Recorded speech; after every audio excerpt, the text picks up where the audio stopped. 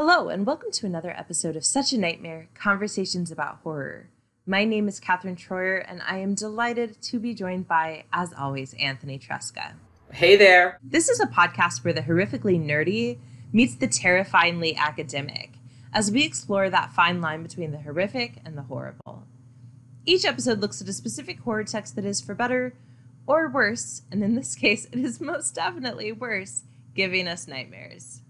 And we are so excited that you've decided to join us for our conversation on 2010's A Nightmare on Elm Street, the reboot.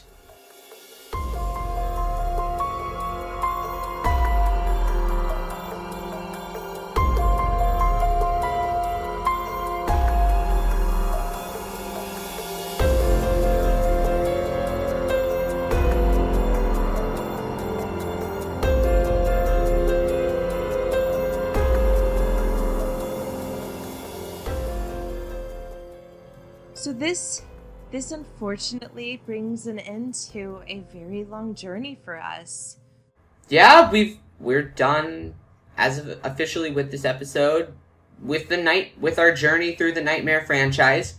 For now, there are rumors of an HBO Max series for A Nightmare on Elm Street. So when that comes out, if that comes out, I guess we'll talk about that. But this concludes the franchise as of 2021. Yeah, we started this back in March of 2021, and that's what happens when you're alternating it every other week. I find myself really sad, Anthony, to know that there's going to be potentially more nightmares, because if those nightmares are anything like this nightmare, they're not ones I'm wanting to be having. Yeah, I agree. This one certainly does not give a lot of hope for future Nightmare properties. Although, perhaps with the new HBO Max series, that will be the first Nightmare since the rights return to the Craven estate.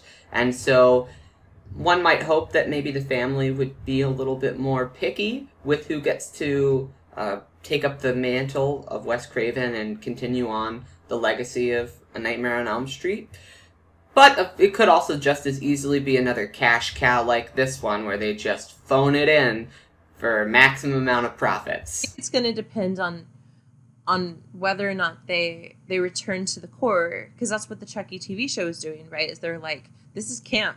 Why would we ever escape camp? Mm-hmm. And so if they can return back to what is at the core of Nightmare, which is also this element of camp, I think it could be really interesting if they decide to do what I think the 2010 film did, which is just slickifying things, right? But also making things weirdly both darker but also devoid of soul. Yeah. I really worry because the 2010 film was so problematic that I can't have much hope for what can come next. Well, see, I guess maybe I take the alternative route.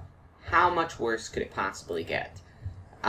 So I guess let's just jump in. Here we go. Here's the summary of 2010's Nightmare on Elm Street. Teenagers Nancy, Quentin, Chris, Jess, and Dean are all neighborhood friends who begin having the same dream of a horribly disfigured man who wears a tattered sweater and a glove made of knives. This man, Freddy Krueger, terrorizes them in their dreams, and the only escape is to wake up. But when one of them dies violently, the friends realize that what happens in the dream world is real, and the only way to stay alive is to stay awake. Sense. I really appreciate, I know we've only had a couple of these so far, but I like how you still managed to make them end on these cliffhangers that we're then going to completely ruin, but like, I'm really digging these plot summaries that you were providing. Yeah, I wanted to just give a little primer. So, like, this film was originally intended to follow a very similar design as the other Platinum Dunes remake, the Friday the 13th remake, where the writers kind of like gathered all of the things that they thought worked from each of the various films in the franchise and then created a single story with them. But then they eventually, obviously, scrapped that for this film and decided to use Craven's original storyline for the first film, but wanted to create, as you had alluded to, and this is what the writers say directly, a scarier film. That was their sole goal. And to that end, they decided that they wanted to remove the one-line quipping Freddy, who they believed had become less scary and more comical over the year, and bring him back to his darker nature. And as such, they decided to bring back Craven's original view of Freddy, that he was a child molester rather than just a child killer, for this version to make it darker and more true to Craven's original vision. There's a lot to unpack there. I want to start with the idea of what they intended to do, which actually sounds really interesting, or more interesting, right? Taking the best elements of the various films, because I think that explains one of the feelings that I had watching this film, was that I wasn't quite sure if this was supposed to be homage or remake. There were so many ways in which it was clearly trying to establish itself as its own text. Yeah. At the same time, then there would be these near shot for shot moments from the 84 film. Yeah. And it was a very weird affect. I agree. It felt almost like it was both aware that it was a remake, and it was self-conscious about that, but it was also embracing the fact that it was a remake, and it was like, we're gonna do things a little differently. I think a great example of that comes in the third act, where Nancy is running away from Freddy, and then they're cut to that shot of the stairs, where you're like, oh, it's gonna be the goopy stairs. We know that what's coming next, but then it doesn't do that. It keeps going, gives you enough time to think that's what it's doing, rounds the corner, and then it's a blood hall, which is, in essence, the same effect as the original, but just a slightly different thing. And that was one of the better usage of that. There's a lot worse ones of that, because that one is at least slightly effective, where you're like, you used our knowledge of the original franchise to subvert our expectations and then deliver us something that is basically the same thing, but in a slightly new way. So that's the best example of it. There's a lot worse examples throughout. Right. Well, and part of the reason that is one of the better ones is not only does it subvert our expectations, but it is also a practical effect. It is. It's one of the few.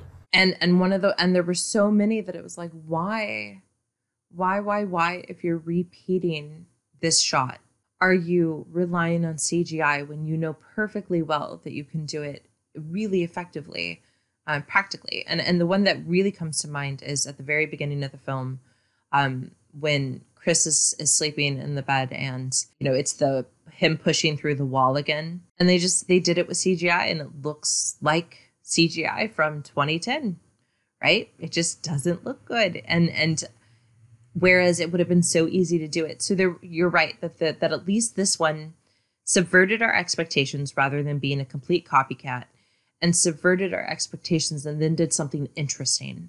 Yeah, because that's why I wanted to start with that example, because I want to give them the best possible reading of what they were attempting to do and give them a fair shake, because it is an idea for a reboot, and it's clearly its own version of the thing.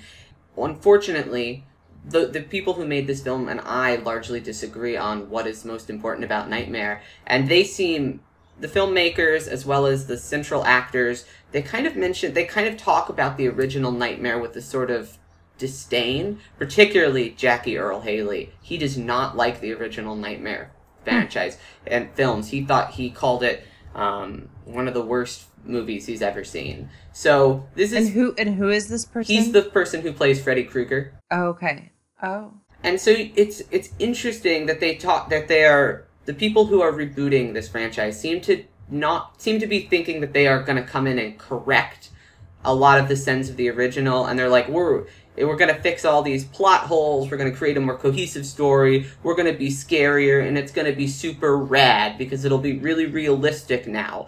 And fundamentally, I just don't think I'm interested in exploring that in a Nightmare, and that is what my largest problem is with this film. Yeah. So I find the concept of adaptations really fascinating because there's the financial reason for why people engage in them, and that makes sense to me, right? Like, you want money, okay, gotcha. But there is at least a discussion, whether or not it's artificially constructed or not. There is a discussion in all of these remakes about the artistic decisions and about the desire to engage with this text. And I find it so fascinating that so often they're like, we want to remake it because it's been super beloved and super popular.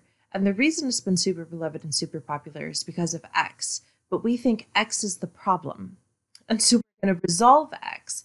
And it's really strange because why else would I want to watch this film other than as a nostalgic sort of engagement? And I know there's a whole new generation, right? So there is that answer, right? Like you could pull in a whole new generation who never even sees the 1984 version because that was so long ago.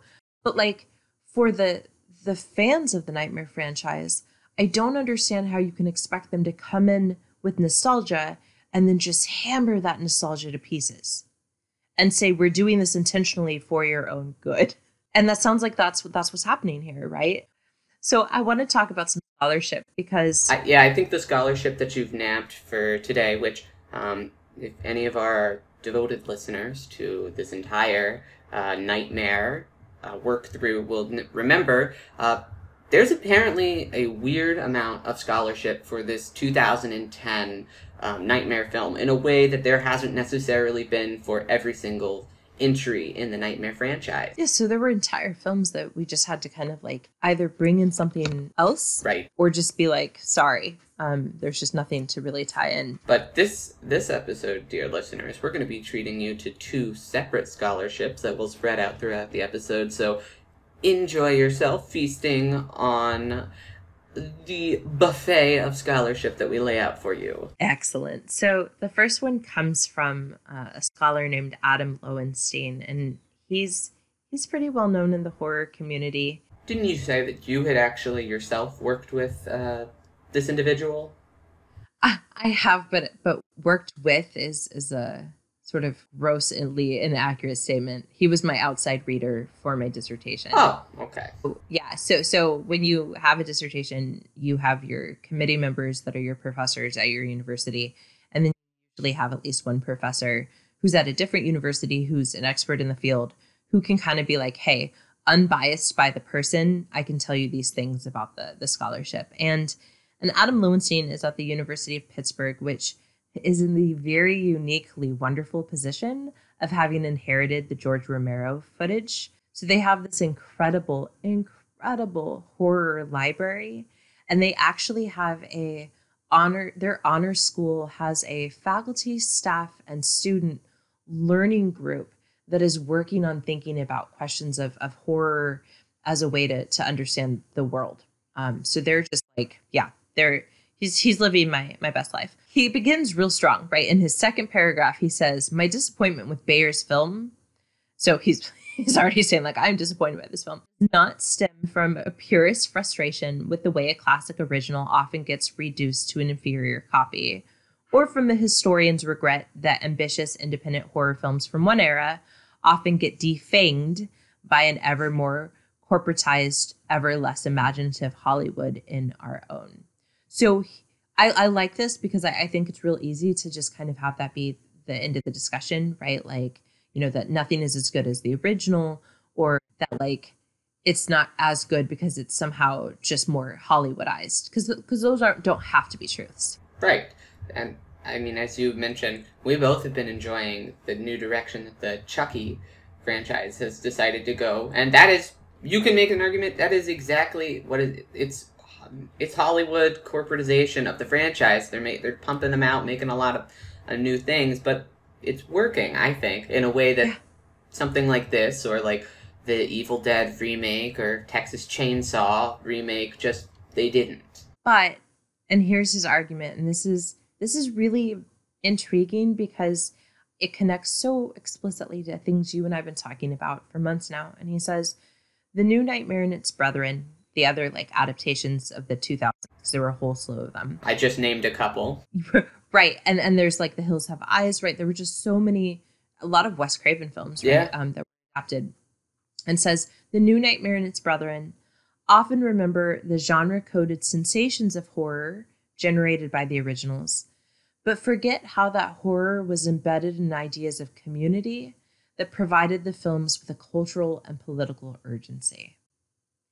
And so his ultimate argument is that the new Nightmare scales back radically the presence of family and community, and not just in terms of like the role that the parents play or the role that families play, but to such a degree that there's this actual, he describes, inability to imagine community, which he says is all the more striking in a digital era because that should offer more opportunities for virtual socialization. And he says, in fact, one important barometer of the film's preference for the genre markers of the past, rather than the communal politics of the present, is its failure to explore imaginatively the implications of digital technology.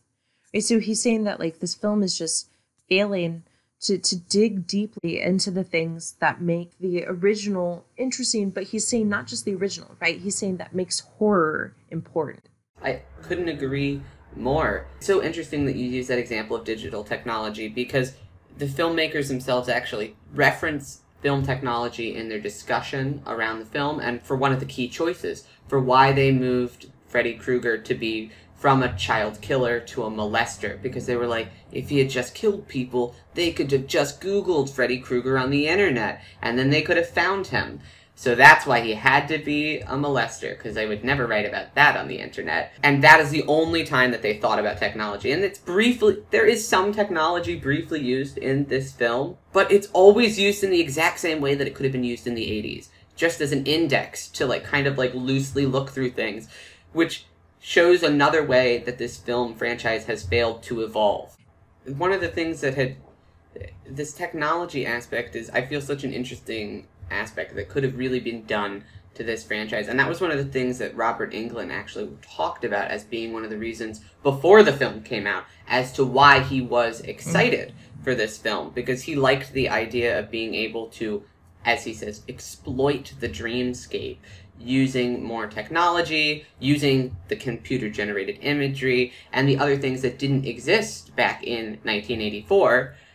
However, he did later talk about how he was disappointed by the lack of doing that thing. Yeah, there's a moment when Quentin is in the bookstore and the computer says that it's going into sleep mode, and I was like, ooh, interesting. There's going to be some really fascinating element with how computers quote sleep and how we sleep. And I got really excited, and then that was it. That was truly the end of that scene. He's still in the bookstore and he's dreaming, but there was no use. There was more use of computers or of technology in some of the earlier Nightmare films. At least in one of them, Freddy has a power glove, right? Than this one. Yeah, they use the phones a lot more in the original than they do in this one. Yeah, that's true. I hadn't thought about that, but that is also true that they're really not using their phones. And so for Lowenstein, there's just so many missed opportunities. So he talks about the fact there's this interesting moment in the film, which it is an interesting moment, or it could have been, after Quentin weirdly has that dream where he gets to know the entire backstory of Fred Krueger. He and Nancy accuse Quentin's father of killing someone solely based on the word of children, and that it's possible they killed an innocent man because you can't guarantee that children aren't making stuff up. And Lowenstein says this could have been really interesting because he said this fascinating suggestion with its disturbing set of implied questions about just what monstrosity is, where and when it should be located, who exactly is responsible for it, and how might labels of guilty and innocence be distributed in the face of it, finally presents a glimmer of the sort of community critique delivered by the most powerful 1970s and 80s horror films. But then, of course, it loses that essence because this isn't a film that is asking us who's the monster like the 1984 film is. When in the 84 film, when Nancy's mom takes the gloves out of the basement, it's terrifying because she's like, "It's okay, Nancy." No, the parents still fundamentally play that same type of role where they're it's the same. It is the same central theme that is in every Nightmare movie, pretty much, which is sins of the older affect the young, and they do that again in this one, but in no way near as effective as you were mentioning in that original there, because it is really more, they don't do anything with that infallibility of memory like that they could have. I thought that was where it was going, and I was briefly pulled back in, because I was like, that's something that they didn't even attempt to do in the original that I think further complicates this. Because it's like, of course they wouldn't remember. If they didn't remember until this point, why would they be so sure of themselves? But then they immediately undermine anything that they were doing there, because he did do all of the things, and there was no, you shouldn't have questioned the memory. The parents were right. Yeah. Lowenstein says when Nancy and Quentin discover old Polaroids in Freddie's preschool lair that chronicle Nancy's molestation by Freddie, the evidence for Freddie's guilt, the children's innocence, and the parents' moral righteousness becomes incontrovertible. And so I would even push back against something you said, where you said that, there's still an element of the sins of the father. I don't think there is. I think that it's like, by the way, we happen to have killed him, but that's not really why he's back, right? He's back because he just wants you. I guess I meant element in the sense that it is technically in the film. Like so many other things from this movie, it is technically there, but it feels like a carbon copy of a carbon copy of a carbon copy from the original has been put in this, of that theme. Which I don't remember my philosophers as well as I probably should. There's like entire movements that ask the question of, if you make a copy of a chair, is it still the essence of a chair? Oh, yeah. In this case, your example, no, it's not still a Freddy film. By removing it so far, by making it a carbon copy, the copy is somehow missing the very essence that is present. So that's what Adam Lowenstein is arguing, and you and I think 100% agree. He says by shifting the emphasis away from community, the new nightmare remembers horror's form but forgets its substance, and I think that's a really very accurate statement. Yeah.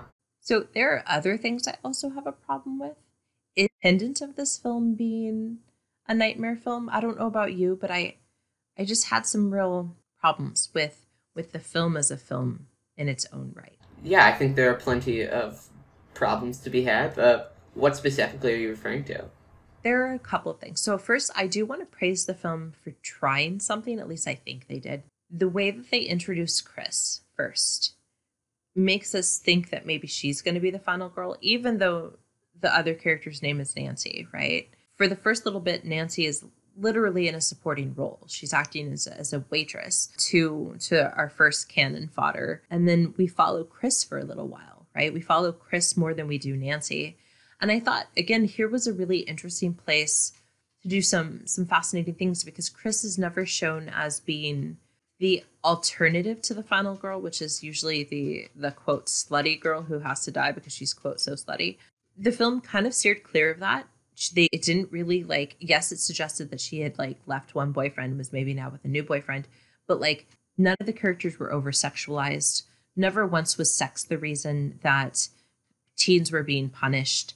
And I appreciated that. I thought that was a refreshing change from the slasher model. Yeah, and I think that was a conscious choice, because they said the producers of the film talked about how they were we wanted to make sure that this film wasn't about any way sex, drugs, or rock and roll, because they had already done that with the Friday the 13th remake. And they were like, that was for there, so this is something completely different. We don't want to link it back to that kind of horror. And that's funny that you mentioned the Friday the 13th, because that was the exact film I was thinking of, because that one has all the drunken dancing at a party that no one else is dancing at. Check. It does all of that. But there were a couple of things that really bothered me. One of them was minor, but it was indicative of a bigger narrative world building problem. And that was Nancy and Quentin find the photo, and then Nancy's mom in front of Quentin, which how awkward of a conversation would that have been for him, is by the way, you were all molested. And it's and we didn't want you to know. And I just thought that was such a weird thing to I can't even imagine. Can you imagine going over to a friend's house and having to sit there through this confrontation where a parent tells your friend and you, yeah, that and you have been sexually molested. Like, it just was such a weird scene. And I felt like this was indicative of bigger structural problems. It was a weird scene that, because of this film, refused that you take everything so seriously, and their version of serious means really everything is really in, and it's really gritty, and nobody's actually feeling their big emotions. So I was like, the stakes are high here. Why is nobody treating this with any sense of urgency? And I was like, oh, it's because you've interpreted realism as being really quiet and whispery. I hate that. And that's what this film it does, at the expense of fun. They couldn't have had the tone of the earlier nightmares and have had it be about explicit molestation, right? That those. So I'm glad that they didn't try to merge those, because that would have been even creepier. Tried for the levity of Freddy, but he was also a molester. So at least they ixnayed that. But you're right. It felt whispery and it was weird. Yeah, I think it comes down to this obsession with realism, particularly in a horror franchise that's about going into dreams. Yeah. Seems misplaced. And it seems like I could even get, like, you're like, I want to ground Texas Chainsaw Massacre more in realism, I guess. Sure. Okay, whatever. You want the Friday the 13th one? Sure. I guess you can. But you want to ground the franchise that features a guy who can go into the headspace of people and in their dreams can torture them in all bizarre ways, and that's the one where you're like, no, I think what people really want is us to make this gritty and realistic. That's such a good point. And I think that's why so much of it feels weird, right? And I think it's important to talk about all that's lost by having Freddy not be played by Robert Englund. The guy who they brought in to replace him, Jackie Earle Haley, as I had mentioned, does not like the original Englund performance, actually said that he intentionally wanted to do something very different than that because he didn't like it. And wanted to come from this darker place, he thought, and he really kind of like compares the Englund performance to this silly character-y performance where he's like, he put on your silly voice and then you do your thing. He was like, I'm a real actor who I found my voice through the natural process of performance in being in the moment. And I'm like, no, and I think that is noticeable. Haley isn't having any fun with the killing and the world that's going on here, and as a result, I don't really have any fun with his performance.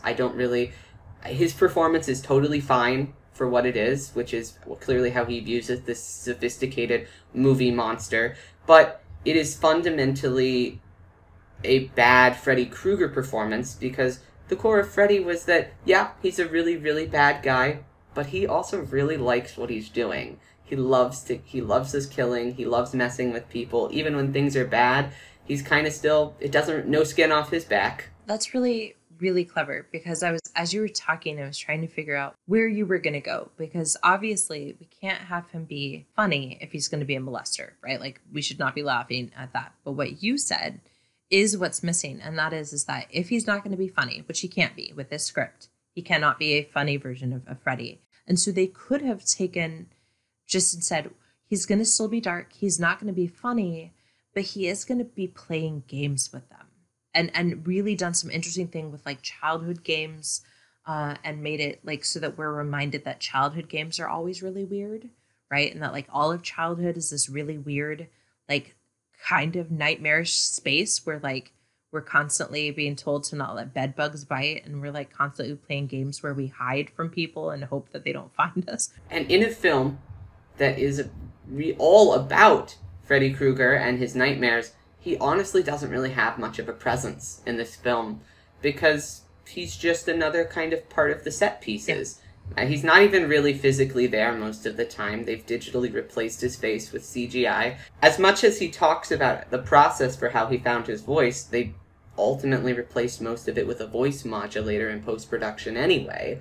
You're right. He fades into the background, sometimes literally, but certainly figuratively. My other big complaint, and this will actually tie in the other article, is that we talked about this with Wes Craven, that one of the things we really like about him and about his crafting of in particular Nancy is that he understands that there is trauma in being a final girl, but that there is also power.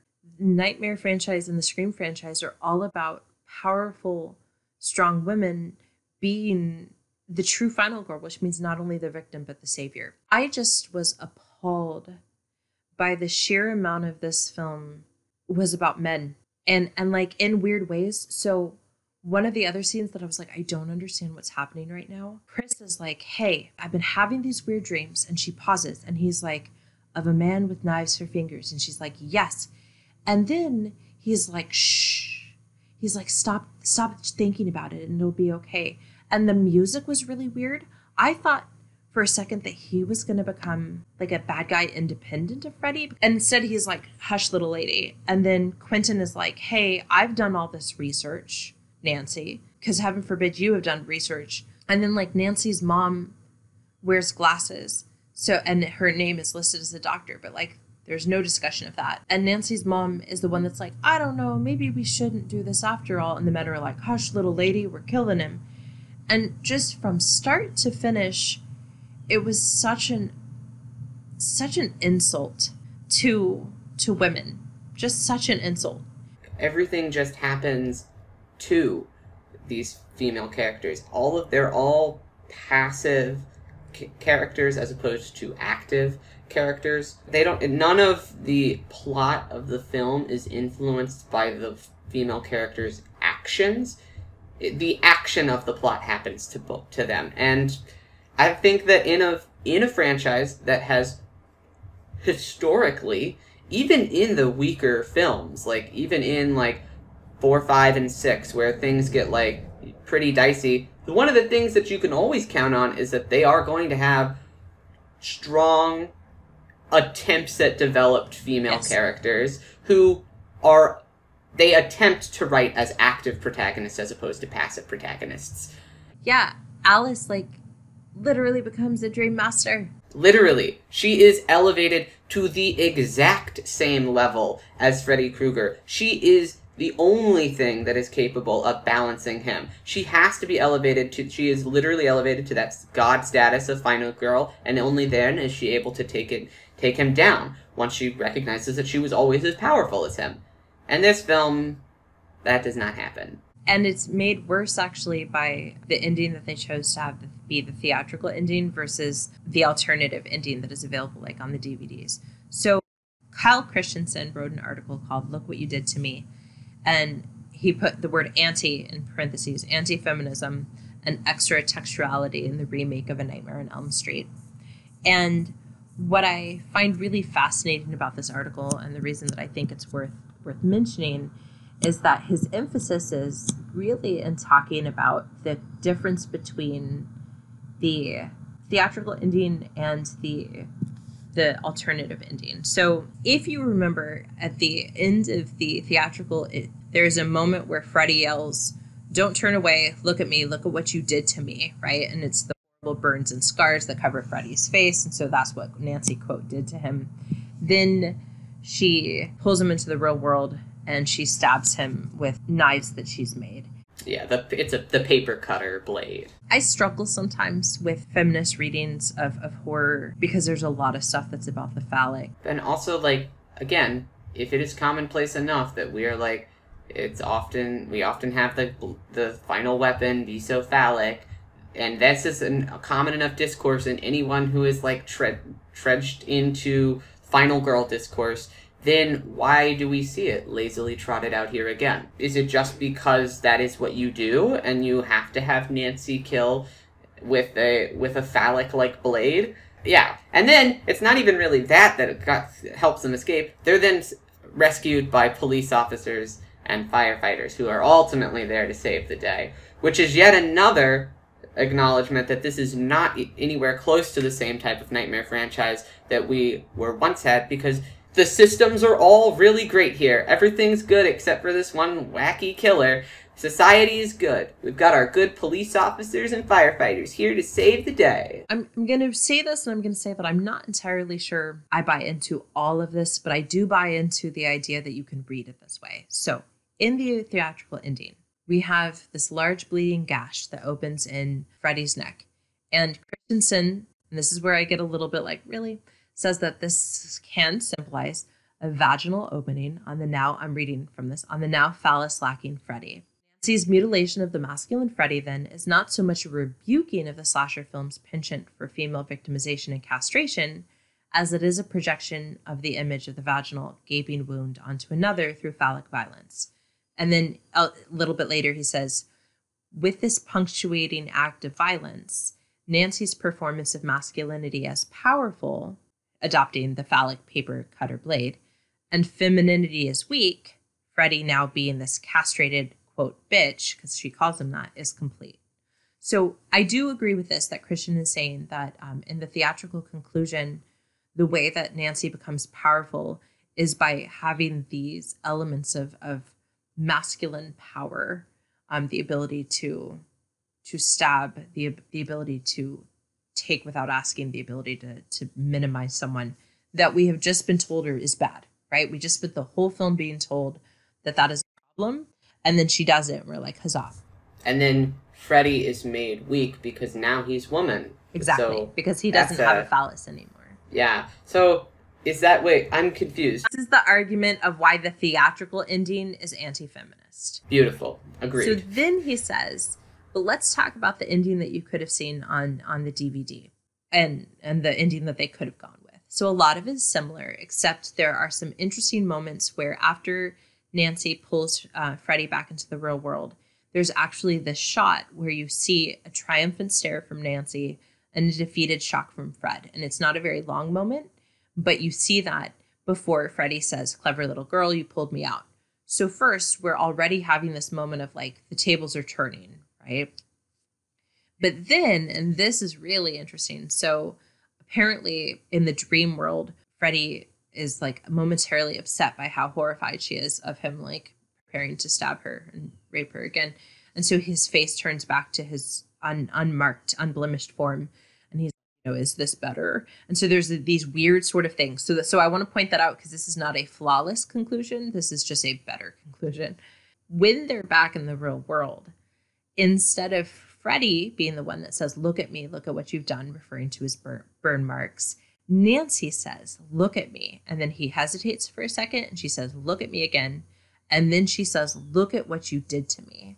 And so Christian says, in demanding to be looked at, Nancy automatically also demands to be gazed at. She is controlling the gaze, but in a rather paradoxical approach that might put her at further risk. So for this moment, she's being asked to be looked at differently and not just as an object. And then she beats him with the bat. A non-phallic weapon. Or a less phallic, right? A less phallic weapon, sure. It is still phallic shaped, but it's not intended to penetrate, right? That would be the difference, right? So she's beating him with something that she cannot penetrate him with. He says, you're still my little Nancy. She responds, I'm all grown up now. And she calls him a name, but it's not bitch. And that's important because she's not demoting him to a negative female word. And then she knocks over some paint cans and he gets set on fire. Christensen says, in this alternate ending, Nancy does not seek out masculine security by turning to Quentin or a symbolic masculine weapon in order to overthrow the killer. Her identification as a woman is also reaffirmed in her use of fire to kill Fred, because the fire is not penetrative in its functionality and does not breach his body as Nancy's paper cutter does in the theatrical ending. And so this ending, in his opinion, and he, again, there's some phrases in this article that I'm like, I can't go that far. Like he talks about the vaginal fire. Can't go there. That is a step too far for me in terms of making that argument. But he does say that the alternate ending solidifies Nancy's womanly strength and perseverance. And I think it certainly reads that way. Again, I think vaginal fire's a little far.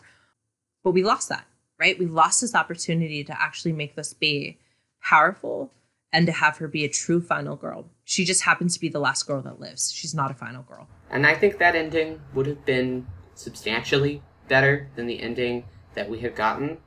Although, I don't think it would have rectified many of the larger sins of the film. It would have just then been like, rather than have been actively sexist and embracing and misogynistic tropes of the genre, it would have been like, no. With the limited amount of choices that we are making here to change, we are going to change for the better here. But they didn't ultimately do that, and I think it's weird that they shot it and they had it included as a deleted scene. But then for the theatrical version, they were like, we've got to go with the safer, more misogynistic ending. But I think it goes back to all of them having this like fundamentally different experience with the text we did. Because Mara, who played Nancy, talked about how she felt like Nancy really starts to open up.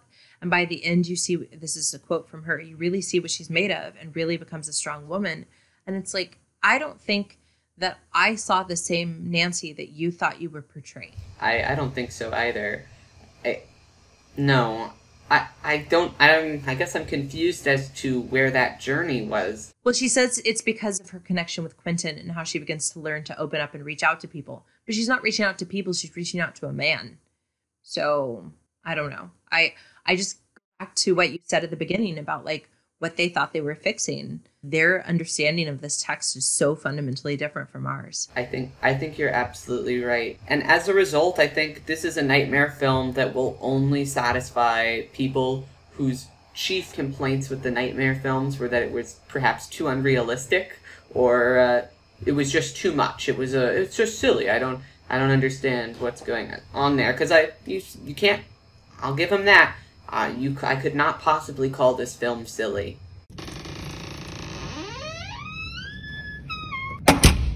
We are saddened to have reached the end of our examination of the Nightmare on Elm Street franchise, but we are excited because there are other franchises that we can now start exploring. So that's the like silver lining to the dark, stormy clouds.